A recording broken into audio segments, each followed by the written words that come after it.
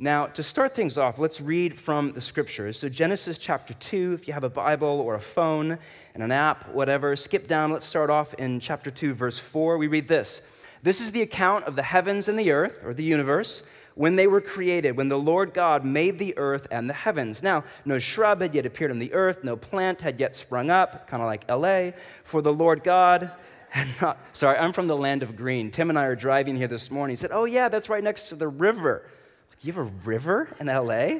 And he meant like the concrete sewer thing, you know? Like that. Like, dude, you need to come visit me. We have river. Like that's, whatever that is, it's not a river, all right? So when the Lord God had sent rain on the earth, and there was no one to work the ground, but streams came up from the earth and watered the whole surface of the ground. Then the Lord God formed a man, or Adam in Hebrew, a man or a human being, from the dust of the ground and breathed into his nostrils the breath of life, and the man became a living being. We'll talk more about that later in the day. Skip down to 15. The Lord God took the man and put him in the Garden of Eden to work it and take care of it. Remember that for later. And the Lord God commanded the man, you are free to eat from any tree in the garden, but you must not eat from the tree of the knowledge of good and evil. When you eat from it, you will certainly die. The Lord God said, it is not good for the man to be alone. I will make a helper suitable for him. Now the Lord God had formed out of the ground all the wild animals and all the birds in the sky. He brought them to the man to see what he would name them. And whatever the man called each living creature, that was its name.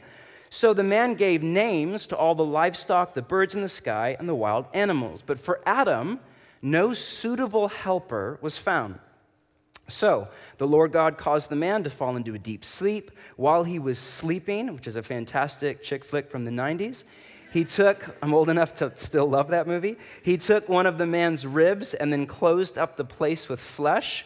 Then the Lord God made a woman from the rib he had taken out of the man, and he brought her to the man. The man said, and here's poetry, this is now bone of my bones and flesh of my flesh. She shall be called woman, for she was taken out of a man. Guys, the first human being on the planet was a poet, but if that's intimidating, he's not very good. It's like, she shall be called woman. Okay, that's...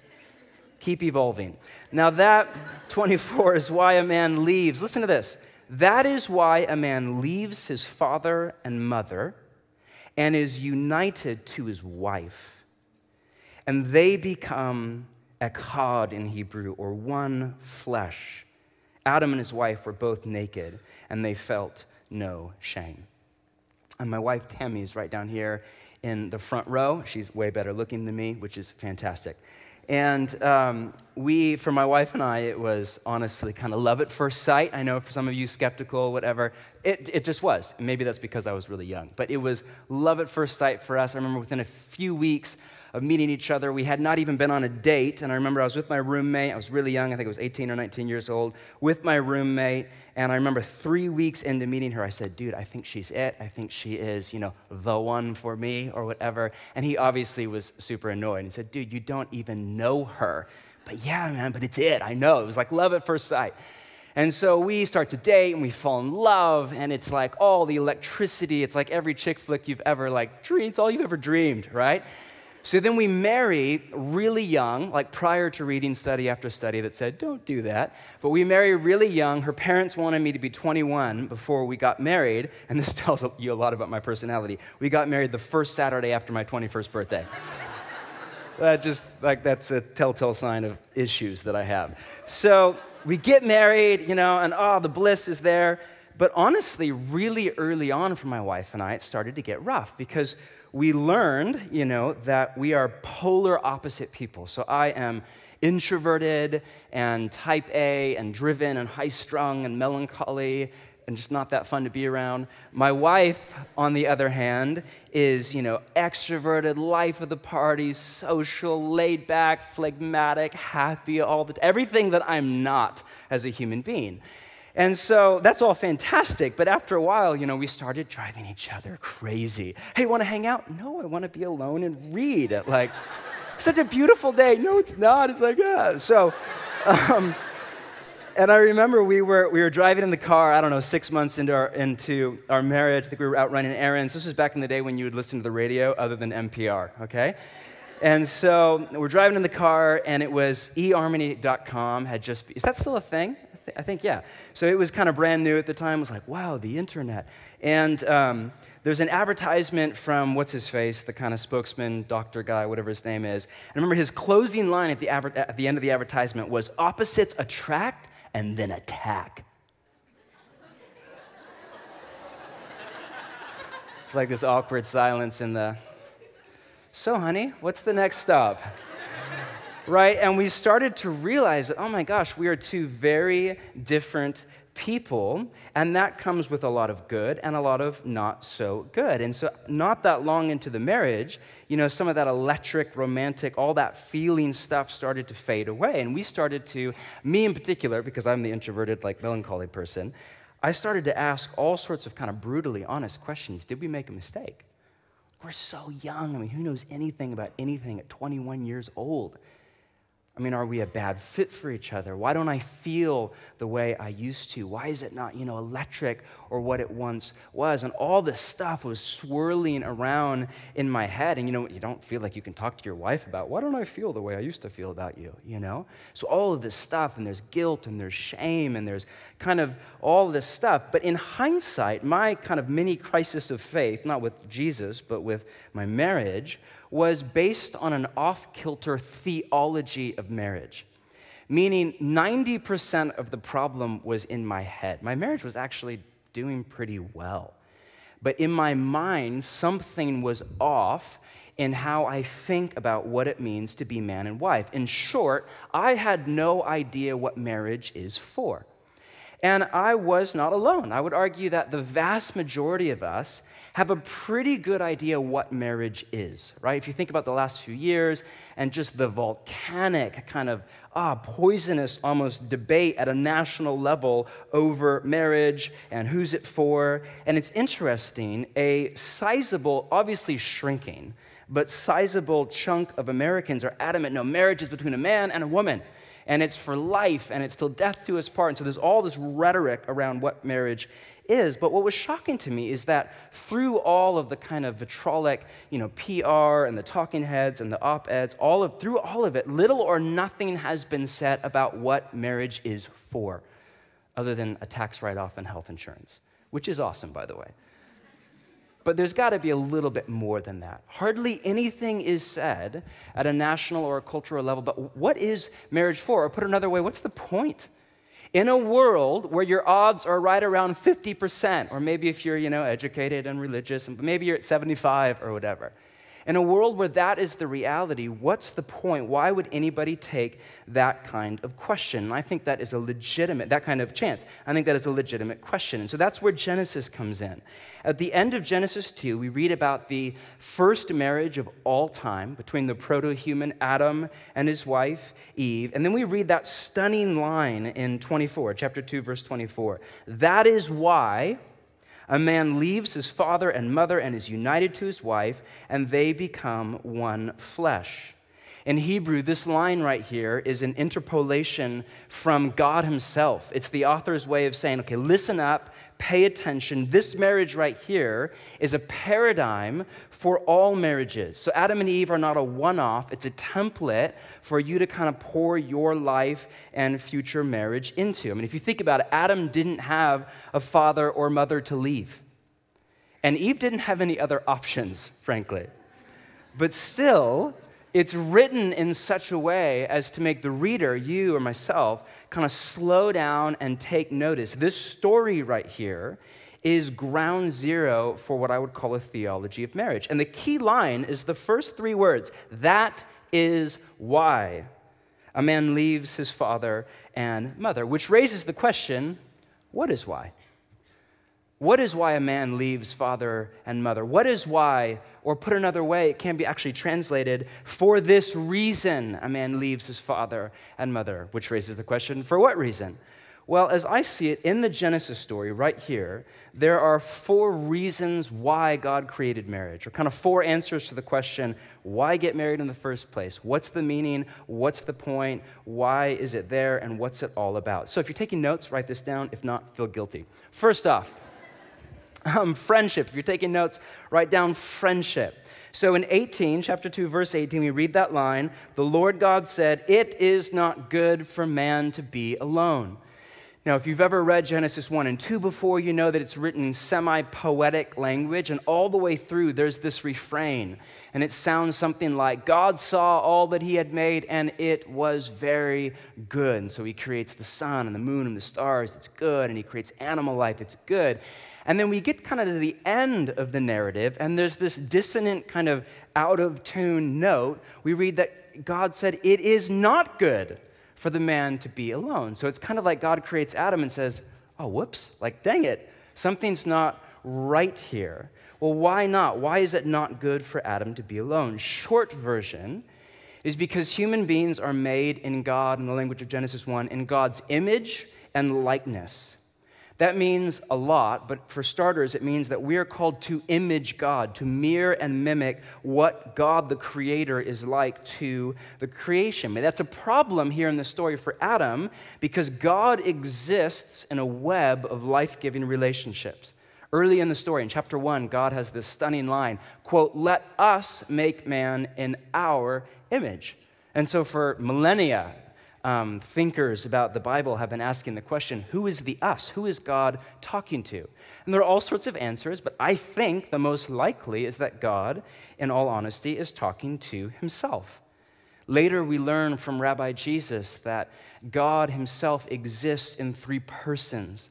God the Father in the language of Jesus, and then of course Jesus, the Messiah and the Son of God, and then the Spirit that is all around us right now as we speak. At this point in the story, all we know is that God is relational by nature and that God is not alone.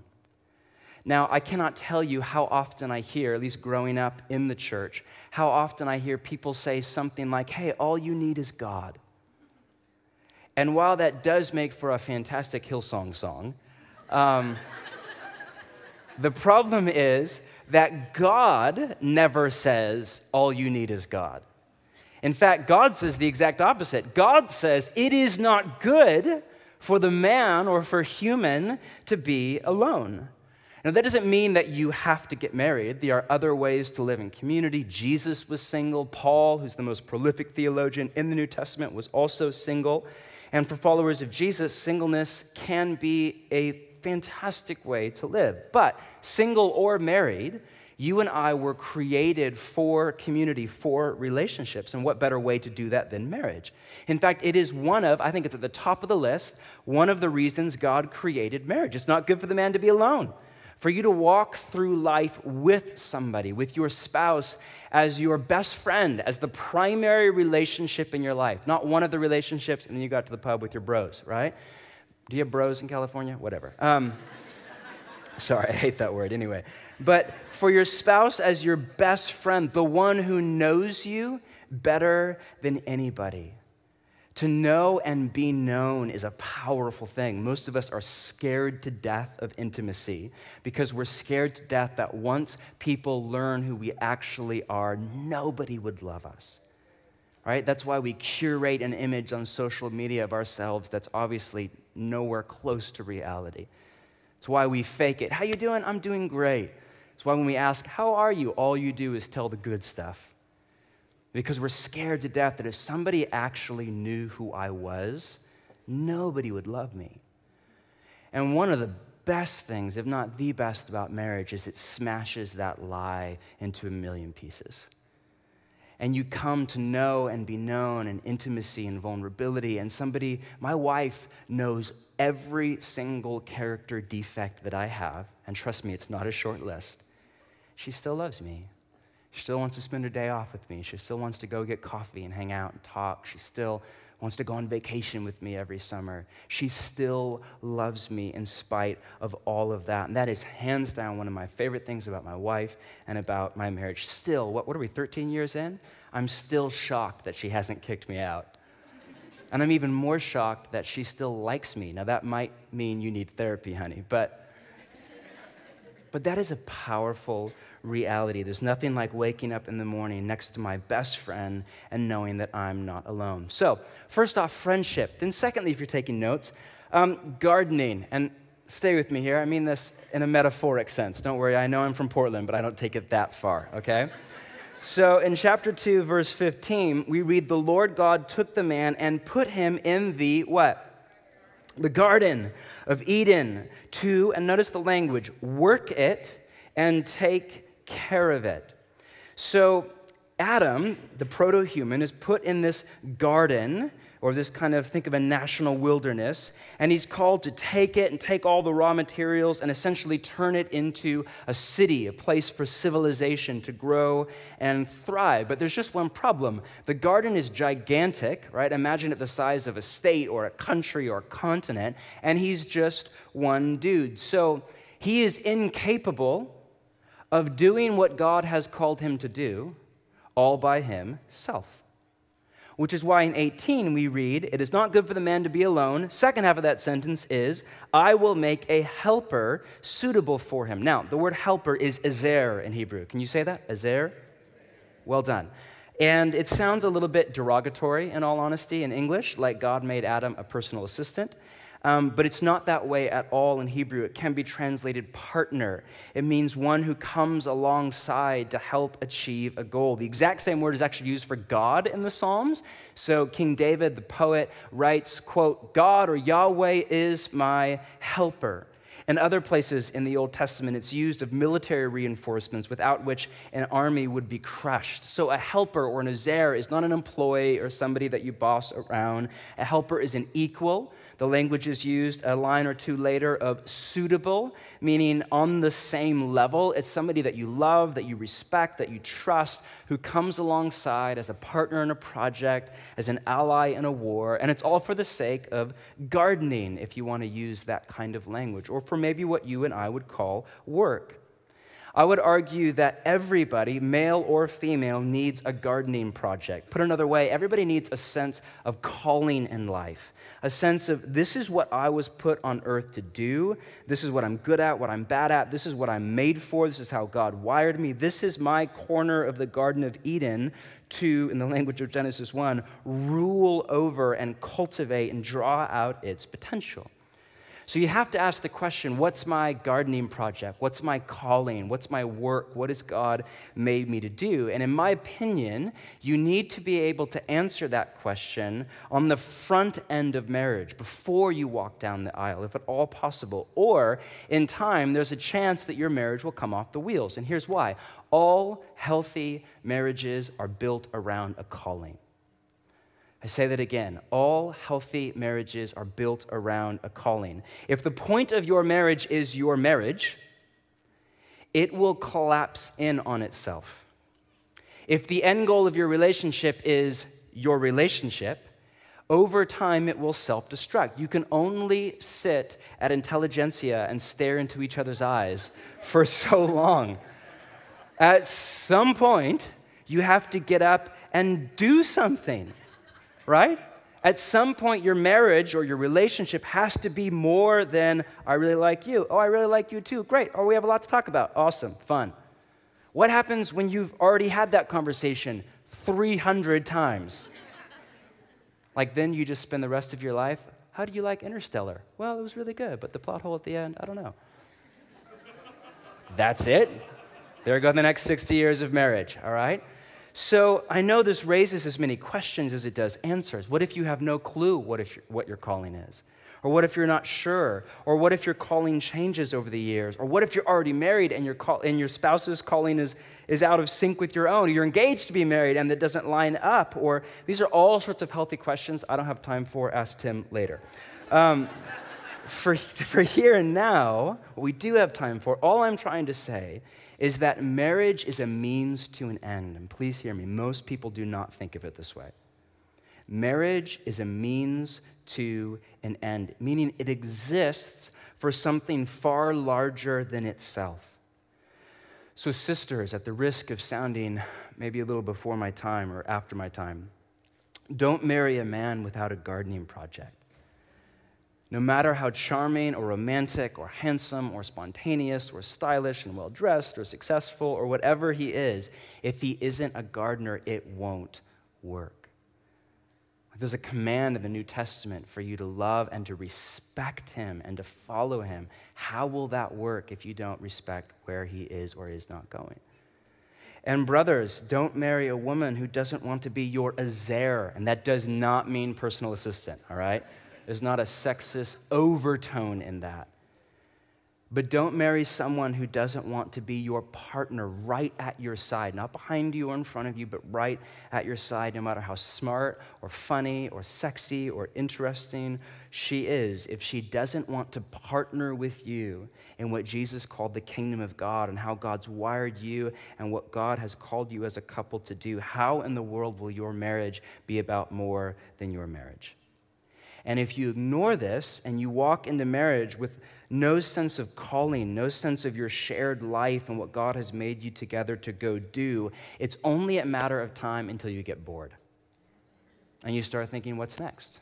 Who's the next relational high? Who's the next sexual high? This isn't that interesting. We've already seen Interstellar, blah, blah, blah. We've had what's next? It's implanted into your humanness. Because God didn't just make you to go out and have a glass of wine once a week and call it date night for the next 50 years. God made you to shoulder, arm in arm, partner together, and go make an Eden-like world. So, friendship, then gardening, then third, if you're taking notes, is sexuality. So the last line in the story, chapter 2, verse 25, is Adam and his wife were both naked, and they felt no shame. So that kind of sounds like reality TV gone bad, right? Two like young, amorous, naked people in a garden, like all alone. But it's actually the first love story in the scriptures. And I think it's interesting that one of the first stories in all of the Bible is a story about what? About love and about relationships. So they were friends, yes, and they were partners as well in the garden, but they were also lovers. So this is basic theology, but you know this, but God created the human body, all of the human body. Not one part of you is by accident. I doubt God looked down at Adam and Eve in the garden messing around and thought, what the heck? That's not what those are for? Like, oh my gosh, you're doing that with, oh my God, that? No. So I doubt it, right? So no, your sexuality is a part of your humanity. Now, it's not the defining characteristic of who you are, gay, straight, whatever.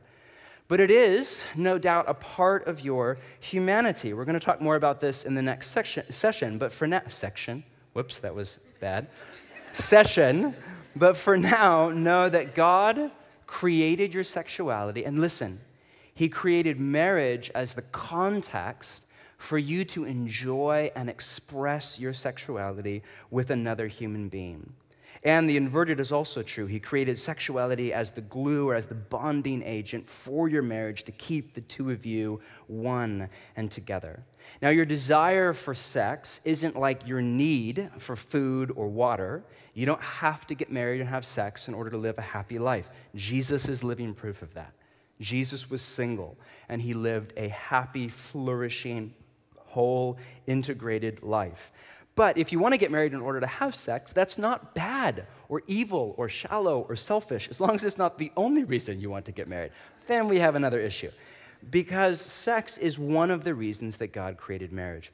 And then lastly is family. So friendship, gardening, sexuality, family. Early on, back in chapter 1 and right around 28, God blessed them and said, be fruitful and increase in number, fill the earth and subdue it. So that's actually the first command in all of the Bible. God commands the original human beings to make babies. So I like this God on page 1, I'm in. He's a God who is really into the family. In Genesis, family is the building block of society as a whole. Throughout the scriptures, God is called Father. We are called, as we said before, brothers, sisters, sons, and daughters of God. Family is at the heart of God's vision for the world. And just like marriage, family is about more than family. Right? If we're going to fill the earth and subdue it, which is what God commands, that's going to take more than one couple and more than one family. That's going to take all of the human race arm in arm. And that does not mean that every married couple that you all need to get married, and that every married couple needs to have kids. Some can't for obvious reasons. And there are other ways, I think, to live into that calling. But it does mean that family is one of the reasons God created marriage. So, there you have it. That's it. Friendship, gardening, sexuality, family. That's the why. That's the reasons for marriage. It's why you walk down the aisle, the reasons you make that promise until death do us part. Friendship, gardening, sexuality, and family. There's just one problem. We don't live in the Garden of Eden anymore, obviously. Have you seen your river? So we are a long ways from the Garden of Eden. In Genesis, we read at the end of chapter 2, Adam and his wife were both naked. They felt no shame. It's this beautiful moment, and it's this short-lived moment, right? How I wish Genesis 2 was the end of the Bible, and then we could skip to Revelation 21. It was more like a pamphlet, you know? But in between, if you know kind of the narrative arc of what the scriptures are all about, in between, in chapter 3, you have the introduction of this thing called sin, where Adam and Eve rebel against God's kingship or authority over creation and do their own thing with the tree of the knowledge of good and evil. And it's interesting, the first place that sin wreaks havoc is in the marriage. If you turn the page to chapter 3 and you skip down to, verse 11, God says, "Who told you that you were naked? Have you eaten from the tree which I commanded you not to eat?" And Adam said, "The woman," I love this line, "the woman that you put here with me, she gave me some of the fruit and I ate it." So not only does he sound like a 10-year-old, right? Blame shifting, but here he is. So the woman that you gave me, blaming God, she gave me, and now blaming Eve. And the first sitcom marriage is born. Seriously, two people at each other's throats, blame shifting, distance, sarcasm, bitterness, anger, it's all there. And as you know, we are the sons and daughters, so to speak, of Adam and Eve, meaning we are all born with the exact same bent. But the good news, or what Jesus called the gospel, is that Jesus' agenda with the kingdom of God is to fix everything. So to remake every square inch of the universe into a garden-like place, in Eden, all over again. And here's what I want you to see. Jesus is starting that work in the here and now with his followers, with you and me. I'm assuming the majority of you are followers of Jesus. So think of that famous line in the New Testament where the writer Paul says that if anyone is in Christ, they are a new creation. Now, new creation is this way of saying the future kind of remaking of the cosmos from top to bottom, post-resurrection, a brand new Eden-like world. Paul is saying that future reality is alive in the here and now in Jesus' followers. So Jesus one day is going to make everything new in the entire cosmos, and in the here and now, he's starting with you, with me, with every single person who says Jesus is Lord. That's an absolutely beautiful reality. But as we know, this idea of kind of recreation, it's a process, not an event. It's a lifelong, drawn out, slow, gradual process as we become more and more the new creation that Jesus is getting at. Now, if you're thinking, what in the world does that have to do with marriage? A lot. For starters, it blows up the idea of the one, right? This long-standing urban legend that out there somewhere is one person custom made by God to make you incredibly happy for the rest of your lives. That out there is your soulmate or your missing half or somebody made to complete you. I mean, whatever the cultural language is, this idea that there is one person out of the 7 billion people on the planet, there is one person out there made to complete you. Not only is that wrong, but it's incredibly wrong.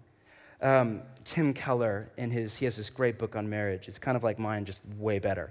And he makes this great point about how at some level, every other human being on the planet is a bad match for you. It's just that some people are way less of a bad match than others. And I love that. I mean, in some ways, my wife and I, it's like we're this custom fit match, right? I'm socially awkward, she's the life of the party. I'm melancholy, she's happy all the time. I'm impatient, she's patient. So there's this like beautiful, it's like God knew all the areas where I suck and all the areas where she's awesome. And she's like, dude, you need help. Here, get married. Sorry, Tammy, I'll be with you, all right? So in some ways, I mean, it's like we're a match made in heaven. And then in other ways, it's kind of like we're a match made in the other place. You know? So it's like I love to be early for everything. I'm like hyper punctual on time. My wife is like Cuban, and the clock is just like a decoration. Like it doesn't really mean anything at all, you know? I'm a planner, so like I'm just absolutely OCD, type A, perfectionist. I'm just really annoying. And so I have to plan out everything. So if I have a day off, then the first thing I do is the night before I plan out my day off, hour by hour. Even if there's like a 3-hour block time of like sit in my living room and do whatever I want, I have to have that block time, right? It's like, oh, we just hit 3 o'clock. It's over. Now we're going to do this, all right? My wife's idea of a day off is you just kind of like meander through life and enjoy every little surprise like a butterfly. Wow. You know? So my point being, in some ways, we are such a great match, and in other ways, we are a horrific match. But listen, I would argue that's a good thing. In fact, I would argue that in the wake of Genesis 3, in the wake of sin and human rebellion, that a fifth reason for marriage is maybe even added, and that is what I would call recreation. Meaning, marriage is a context for you to become the person that God intended you to be all along. Or put another way, for you to become more like Jesus.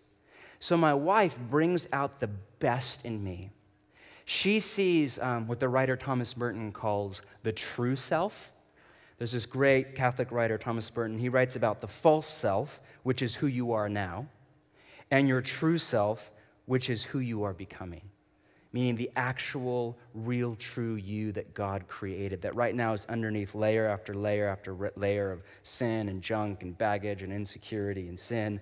Underneath all of that is the real you. My wife has this uncanny way of seeing me how Jesus sees me and seeing the real me and then pushing and pulling me to become who I actually am.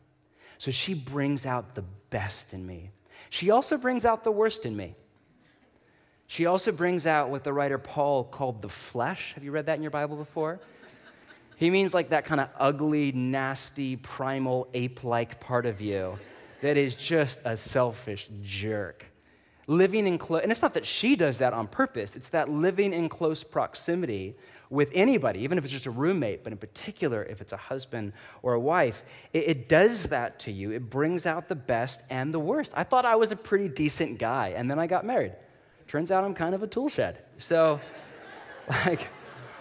she was incredibly helpful in me learning that about myself. And in all honesty, and there's no secret, there's no skeleton in the closet, our marriage has not been easy at all. That's why, my book isn't 3 tips to an awesome date night. I need to read that book, not write it. It's a theology book because for me, I had to rethink everything because my idea of what marriage even was for was not only off, it was at odds with what Jesus is getting at. And so, man, there have been some highs and there have been some lows, but now, 13 years in, I would not trade what we have for the world. Because there's a depth, there's a substance, we've been through it together. There's a bandwidth that we have that nothing can push or pull me away from. So, to recap, friendship, gardening, sexuality, family, and then I would argue recreation. Now, here's the problem. That's not why most of us get married. It's not why I got married. I was into that stuff. Friends, yes, we were best friends. Gardening, yep, I had a decent idea of what I was called to do, and she was up for that, and we were kind of together and what her calling was. Sexuality, don't need to fill into details, but yes, I was down. Family, we both wanted a family someday, and of course we both wanted to become more like Jesus. I don't think we wanted our marriage to be how that happened, but all right. The problem is, that's not why I got into marriage. I got married, short answer, to be happy. Like millions upon millions upon millions of Americans, I met a woman, I fell in love. When I was around her, I was incredibly happy, on top of the world. She made me feel really good about myself, and I wanted that to continue for the rest of my life. And that sounds innocuous at first, right? It sounds maybe even romantic. But the problem is that's not the reason for marriage. I would argue it's the byproduct of a healthy marriage, but it's not the reason for it. God doesn't look down at Adam in the garden and say, man, you look sad, buddy. You look alone and you need a lift. You know what? I'm going to make another woman custom fit to make your life awesome. And she's just going to make you happy all of the time until you die. Like, no, like a spouse is not a substitute for God. I cringe when I'm at a wedding and it's usually the guy, but sometimes it's the woman. The groom says, in the vows or at the, reception or whatever, I promise to make you happy. Because I'm socially awkward and introverted, I just want to stand up in the back of the room and shout, you can't keep that promise. Take it back before God right now, Stop it. But my wife would break a rib or two with her elbow, so I've yet to do it, but everything in me is seething out of my pores, take it. You can't do that. Nobody can. Because you're not God. You can't keep that. If you make that promise, it is a promise that nobody can keep, no matter how charming or successful or wealthy or happy or nice or romantic you are.